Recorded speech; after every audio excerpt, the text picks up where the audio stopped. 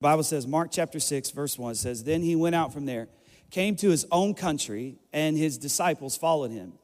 And when the Sabbath had come, he began to teach in the synagogue, and many hearing him, they were astonished, and they said, 'Where did this man get these things? And what wisdom is this which is given to him, that such mighty works are performed by his hands? Is this not the carpenter, the son of Mary, and the brother of James, and Joseph, and Judas, and Simon? And are not his sisters here with us?' So they were offended at him." If you were going to maybe put another title on this sermon, you could call it "Offended at Favor." Offended at favor. Verse 4 says, "But Jesus said to them, 'A prophet is not without honor except in his own country, among his own relatives, and his own house.' Now he could do," this is very important, "now he could do no mighty work there, except that he laid his hands on a few sick people and he healed them. And he marveled because of their unbelief." Offense is a very dangerous thing because offense leads to unbelief. "And he marveled because of their unbelief, and then he went about the villages in a circuit teaching." Jesus was the first traveling preacher. He's the first circuit preacher. I don't know if you ever heard that. If you've been to denomination, the preacher, he went on the circuit. It means he just was traveling around preaching. So they marvel, and he marveled because of their unbelief. Jesus, we thank you for today. Thank you for your presence that we feel in this room today.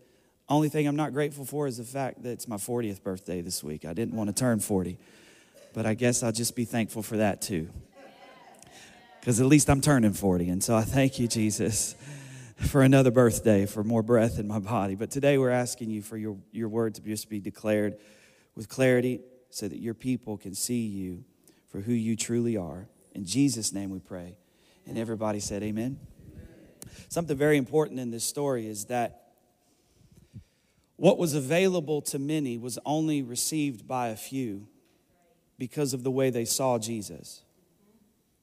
So there were two problems. They saw Jesus as only a carpenter, as only Mary's son, as only a local kid who grew up with them.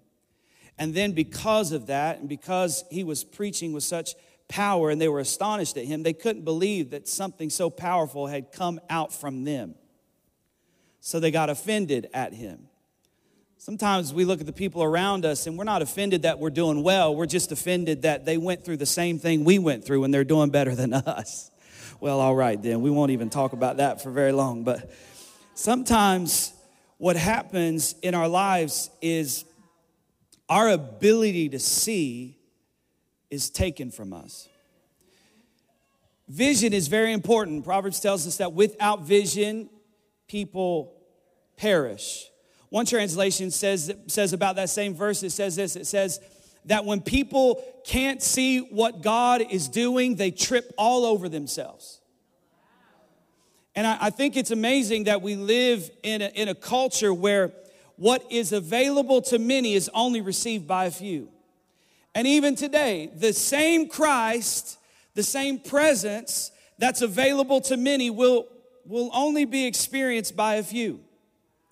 There are some people that will come into this place today and they will leave this place saying, "My God, how good was God today? He spoke to me. He dealt with me. He rescued my life. His presence was so powerful. I'll never be the same." And then there are people who walk out those same doors, been in the same room for the same hour and 10 minutes and say, "Man, that was okay. I've heard better. I've been in better." Why? Because the way we see a thing is what we receive from a thing. And so there are people who God is saying, "I've made the same amount available to you as the next person, but there's a reason that you're not receiving. It's because you're not seeing it correctly." So that's why I'm asking you this question today. What do you see? Because if all you see Jesus is a carpenter, you look at him and you're thankful that, man, he's a great teacher, and wow, he's he's got some great words. And man, that book God wrote is really good, but you don't see him as the resurrected Son of the living God who is ascended to heaven and is now seated at the right hand of God, forever living to make intercession for us. If you don't see him for who he really is, you can't receive all that he has for you. And I just don't want us to be like Jesus' hometown and miss what God wants to do. Because I think sometimes we think we are God's hometown. After all, it is America. It is the greatest nation on earth.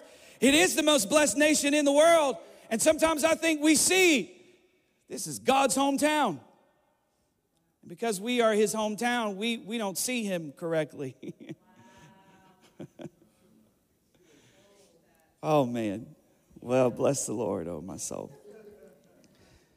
If all he is a carpenter, then man, he can fix your house. But if he is the Son of God, then today, he can change your life. So whether or not you leave here changed isn't up to me, it's up to you. Woo! Man, I feel freedom. Because for so long, we've been putting the pressure of change on everybody else but us. And God's saying the only people that couldn't receive from me in that town were the people that didn't see me correctly and got offended at me. So they didn't believe in me. A.W. Tozer said it like this. He said, what comes into our minds when we think about God is the most important part about us. I'm going to read that again. A.W. Tozer said, what comes into our minds when we think about God is the most important part about us or thing about us. Proverbs 23:7, we've heard it maybe before. If you haven't been in church for a very long time, this is a very quoted scripture in the Bible. People say this all the time. As a man thinks in his heart, so is he. Because how I think affects my thoughts. My thoughts affect my behaviors, and my behaviors determine my outcomes. Right? And so my thought life is so important. That's why the Bible tells us that we should capture every thought and bring it into subject to what God says about us. And he says about our situation. And he says about our world. Literally, the Bible is telling us when it tells us to take captive every thought, it's telling us to arrest our thoughts and interrogate our thoughts. Why am I thinking that way? Why do I believe that way? Why do I perceive this situation that way? Why is my understanding? Really, understanding just means the truth you stand under. Why do you see it the way you see it? Because how you see it determines how you experience it. Okay, so we're talking about the fact that our belief system, not our intentions, determine our outcome. Because if you ever got in a situation and you went into the situation, you were telling yourself the whole way there, I'm not going to lose my cool. I'm not going to lose my cool. I'm not going to say that. I'm not going to do that.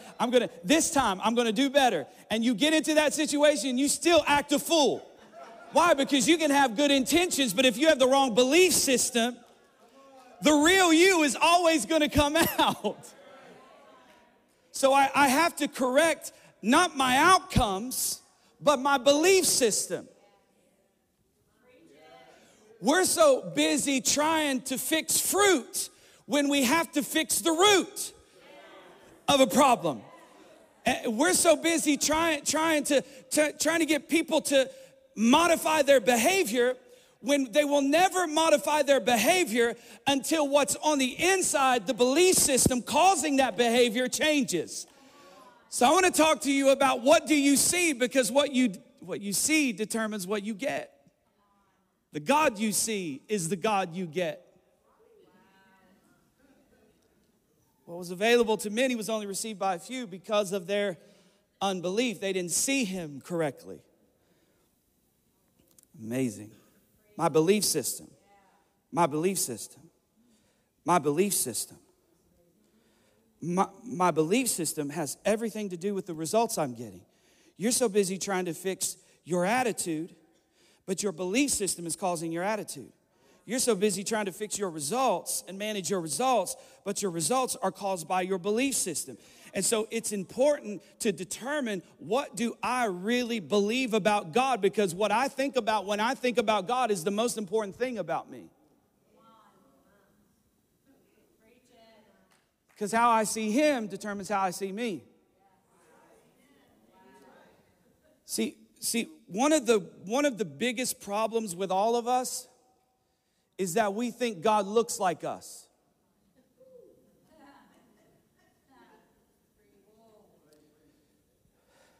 See, we were formed in his image, but because of sin, we destroyed the image. So now we are shattered glass. We were not him, but we are a reflection of him. And sin shattered the glass. And so when we look into the glass, we don't see correctly because the glass is shattered. So I have to make sure that I am not developing thoughts about God that are not biblical. In other words, I can't bring my old wives' tales into my faith. I can't bring my experience into my faith and my doctrine. Because very often my doctrine will tell me something contrary to my experience. And so I cannot develop my theology and my ideology about God based on my experiences. I cannot allow my past to determine who God's word says he is. I don't have the luxury of defining God for myself. I have a Bible that defines God for me. You don't get to tell God he's wrong because of how you feel. And so we look at our world and we're blown away by the results, but the results are the result of a belief system that is jacked up. We live in a culture where do whatever feels right. Do whatever feels good. Be led by your heart when the Bible tells me, don't listen to my heart. Don't you dare listen to your heart. Above all things, your heart is deceitful. You will lie to you better than anybody else will lie to you. You're mad because everybody else is lying to you when the person who's lied to you more than anybody has lied to you is you. Okay. That's why when Jesus comes, he tells us in Matthew 4:17, he says, you need to repent because the kingdom of God is at hand. The word repent is so powerful. It's not just you need to feel bad. No, it means you need to change the way you think. You need to change your mind, because if you don't change the way you think, you won't be able to receive this new thing that I'm doing in the earth. So your belief system, you better keep your belief system in check. Because if you don't keep your belief system in check, you'll develop theology like God helps those who help themselves. And I forget, a friend of mine was preaching, and he said that he had a professor one time who asked him, he said, son, what's your favorite Bible verse? And my friend told him, and then he said, my favorite Bible verse is God helps those who helps themselves. And he said, how do I tell my teacher that's not in the Bible? Some of you are like, that's not? My mama told me my whole life.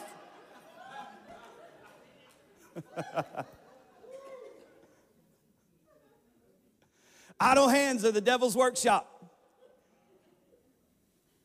There's scripture in there about idle hands, but that ain't what the...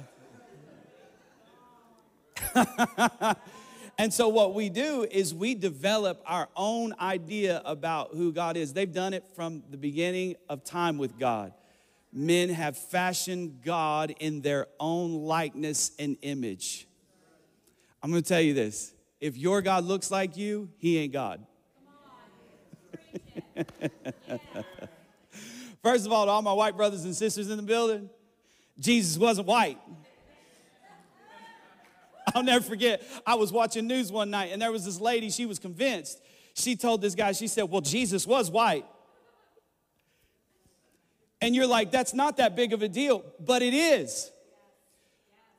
It is, because if you identify Jesus with your cultural experience, whoo, then you will think that Jesus sees everything in life through your culture.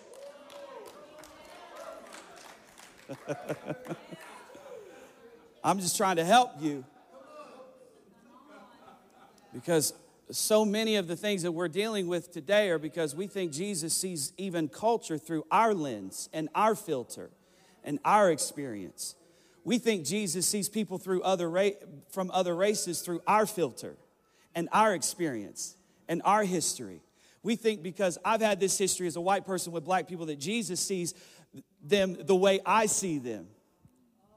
And you think because you're a black person that Jesus sees me the way you see me. But Jesus doesn't see us through our cultural filters.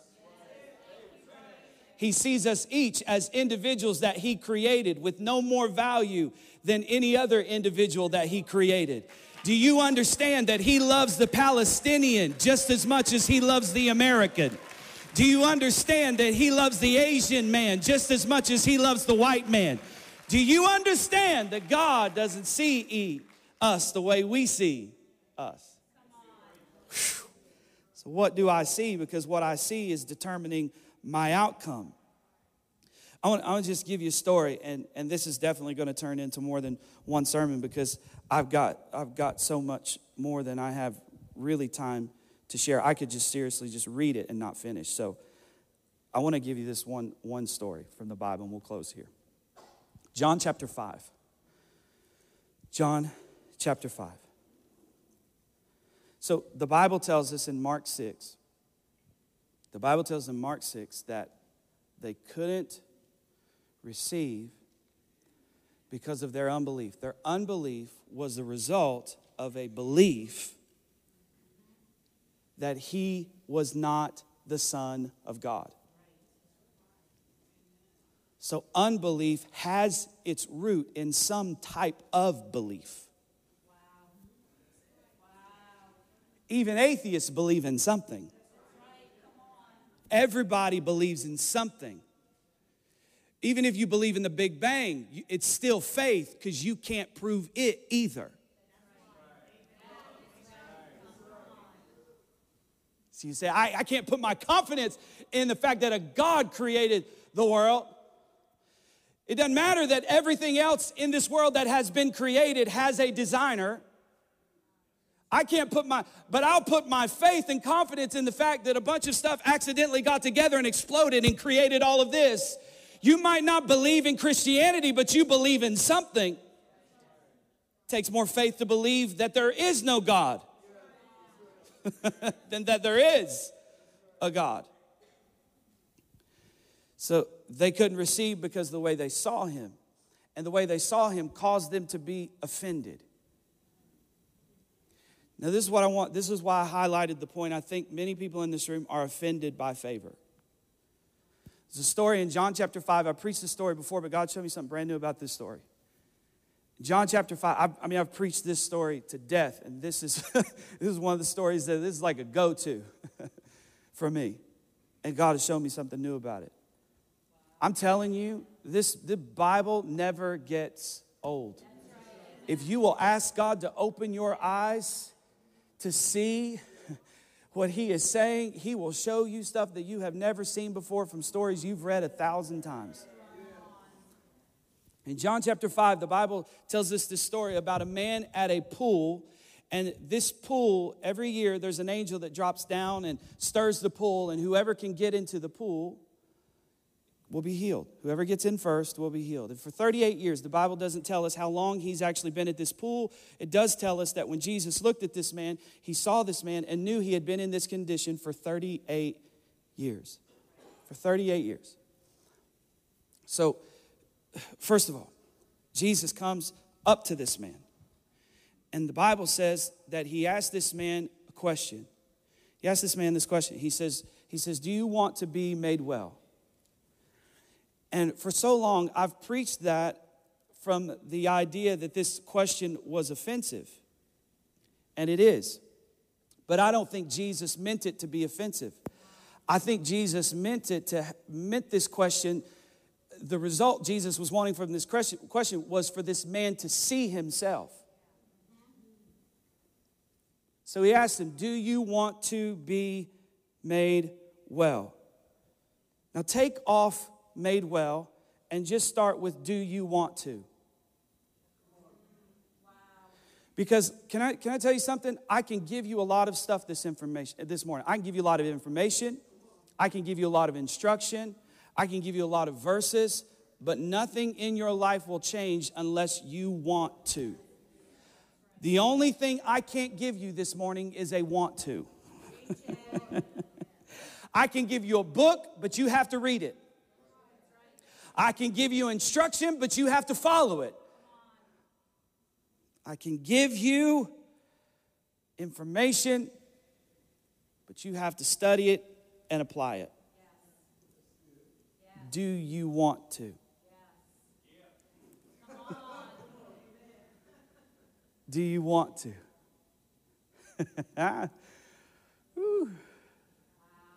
Do you? Do you want to? I can give you a lot of stuff. Sometimes we think going to church is going to give us the want to. Sometimes we think just because we showed up, we want to. He's at the pool. Logic would say, of course he wants to. He's standing by the pool. But in 38 years, he hasn't got in. So do you want to? You've been coming to church for a long time. The same issue. Do you want to be made well? Or have you become so accustomed to blaming your church? Well, the preacher, he ain't feeding me anymore. How old are you?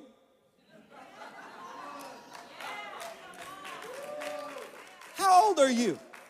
My 7-year-old this morning, I made him get his own breakfast. I'm not getting fed. What? You have the same Bible that your preacher has.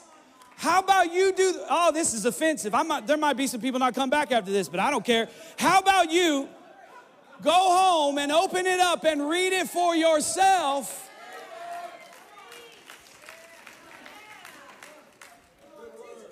Somebody else. Do you want to? You can tell me till you're blue in the face that you want your marriage to be better.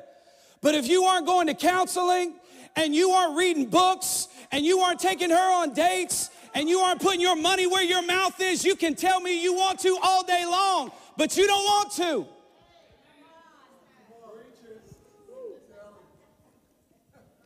Man, I'm glad we didn't hand out tomatoes at the front door today. I've had a lot of people. I've told you, I'm going to be 40 this week, but just in the past 20 years of ministry, I've had a lot of people ask me, hey, will you mentor me? And I can't say yes to everybody, but some I've said yes to. I'll do my best. But the moment, for most of them, the moment I begin to offer any sort of real advice or criticism, they start to distance themselves from me. Because they didn't want my advice, they wanted my attention. That's what I'm starting to discover about people in my life. They don't want my advice, they just want to be around me because it makes them feel better about themselves. I'm telling you, there are some people in your life just because being around you makes them feel better about them. They don't want help. They just want to be around you so they can take from your joy, steal from your peace. Because it's a whole lot easier to hang on to somebody with peace than get my own. This is not, Lord, why'd you make me do this?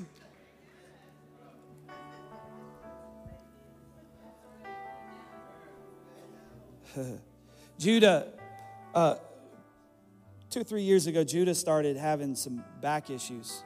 And he had fallen a few times during the summer, basketball and stuff, and his back started hurting, and he took about 10 weeks to rest, and still the back issues continued, and so we wanted to see a specialist.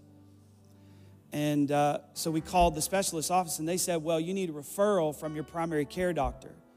So we had to go to the primary care doctor again and say, hey, listen, we need to see a specialist. We've done everything you've asked us to do, and none of your advice is working. this isn't working. We need to move on to a specialist. We had done everything they asked us to do. He had taken 10 weeks and rested. He had taken the medicine they prescribed. He had gone to the chiropractor. He had done all of the physical therapy, and none of it was working.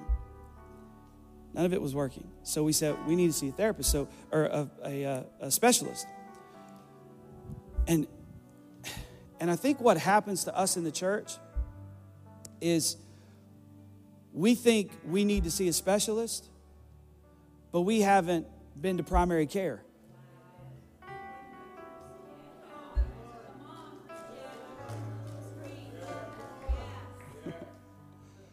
I don't know how many times in my life I have asked God to do extraordinary things. And God said, I want to do extraordinary things, but you have to obey ordinary things. Like the theme for our men's conference was uncommon. I'm saying, God, I want an uncommon life. Well, God's saying, I want you to listen to common instruction.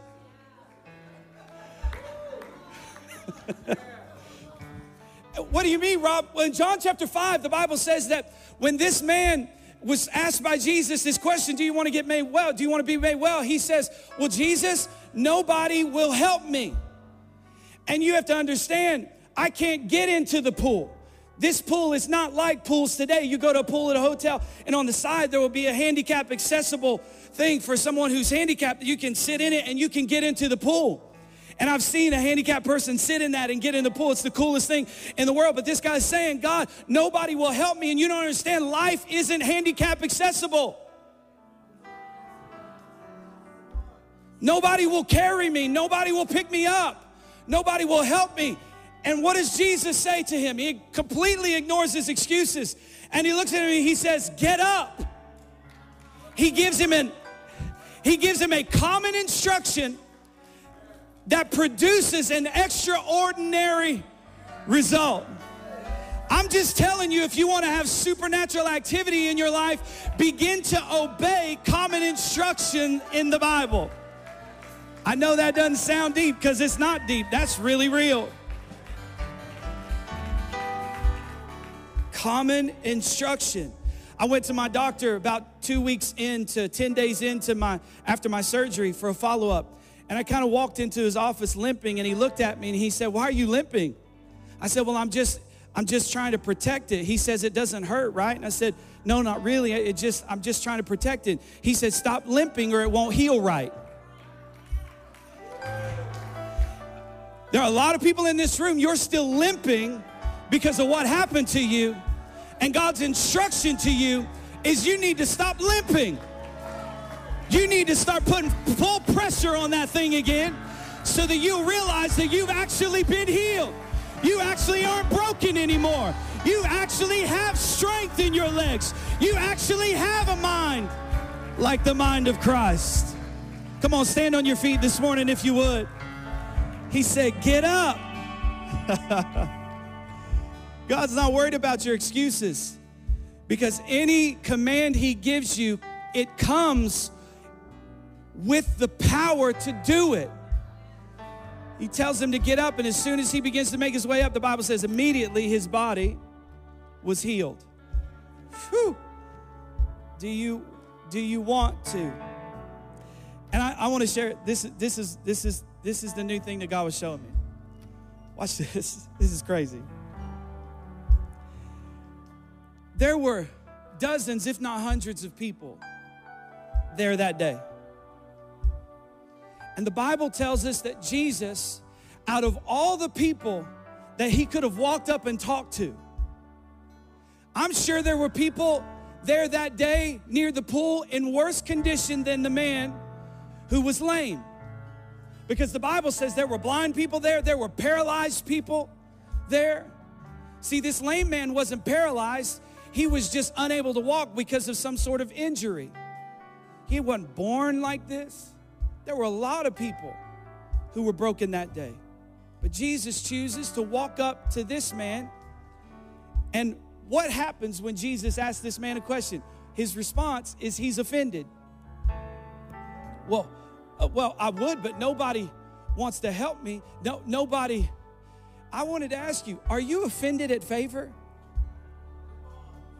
Because what looks like God picking on you is actually God picking you.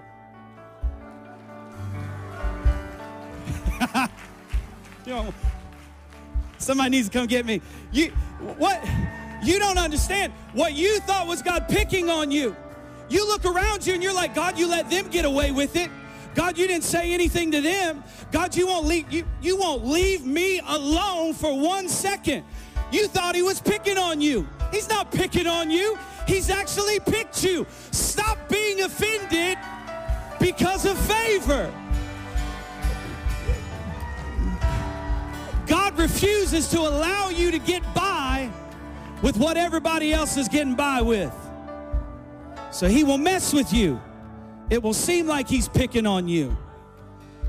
David had to be offended. God sends a prophet to his house and he anoints him as king. It would be years before he would be king. Matter of fact, he would actually, we're going to talk about it next week, he would actually go 16 months in a detour as far away from the purpose of God as you could possibly imagine. And all of it was favor.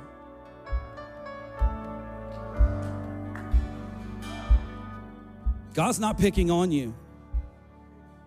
He's picked you. That's why you're here this morning. You're not here on accident. You're here because he chose you. You said, no, I chose. No, Jesus said to his disciples, you didn't choose me. I chose you. You said, but I got up and got dressed. Well, who gave you the breath in your body to get up and get dressed? Who gave you the car you drove to get here? Who put the gas in that car? You seeing it? You've been trying to get away your whole life and you can't get away. The psalmist, they said it like this. They said, no matter where I go, he seems to find me. Even if I make my bed in hell, he will chase me down and find me there.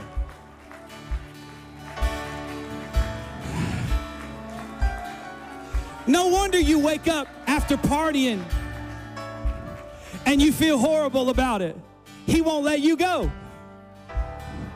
No wonder you made some mistakes this week and you don't feel good enough to be in church, but you found yourself here anyway. Because he won't let you go. Church, he is never picking on you. His favor is on your life. Stop being offended.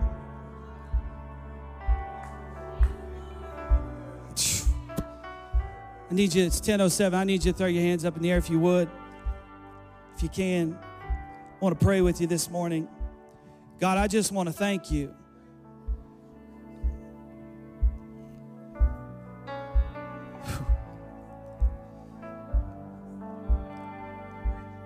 I want to thank you for foreknowledge. The Bible tells us whom he foreknew, he also did predestine to be conformed into the likeness of his Son. Being conformed into the likeness of Jesus is a painful process. It is not an easy process. If you thought coming to Christ was going to take away your pain, you misunderstood. Coming to Christ in some ways actually increases pain. But the good news is, with increased pain comes increased grace. Before Christ, I didn't have the grace to deal with my pain. Before Christ, I didn't have the endurance to deal with my pain. Before Christ, I didn't have the long suffering to deal with my pain. But now that I am in Christ, he is giving me the grace, the strength, the endurance, the long suffering to deal with my pain. James 1:3 says that the testing of our faith produces perseverance. So God is telling us that our faith is tested by time. So not only is God asking me this morning, can you believe me for big things? But Robbie, can you believe me for a long time?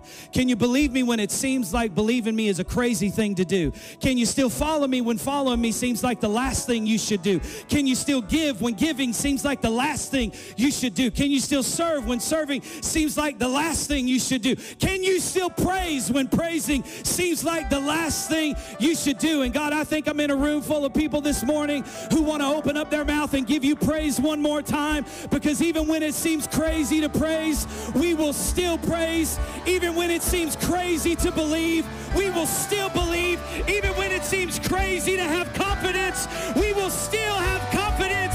Even when it seems crazy to keep going, we will not quit in the name of Jesus. Come on, give him praise in this place. Come on, sing it loud.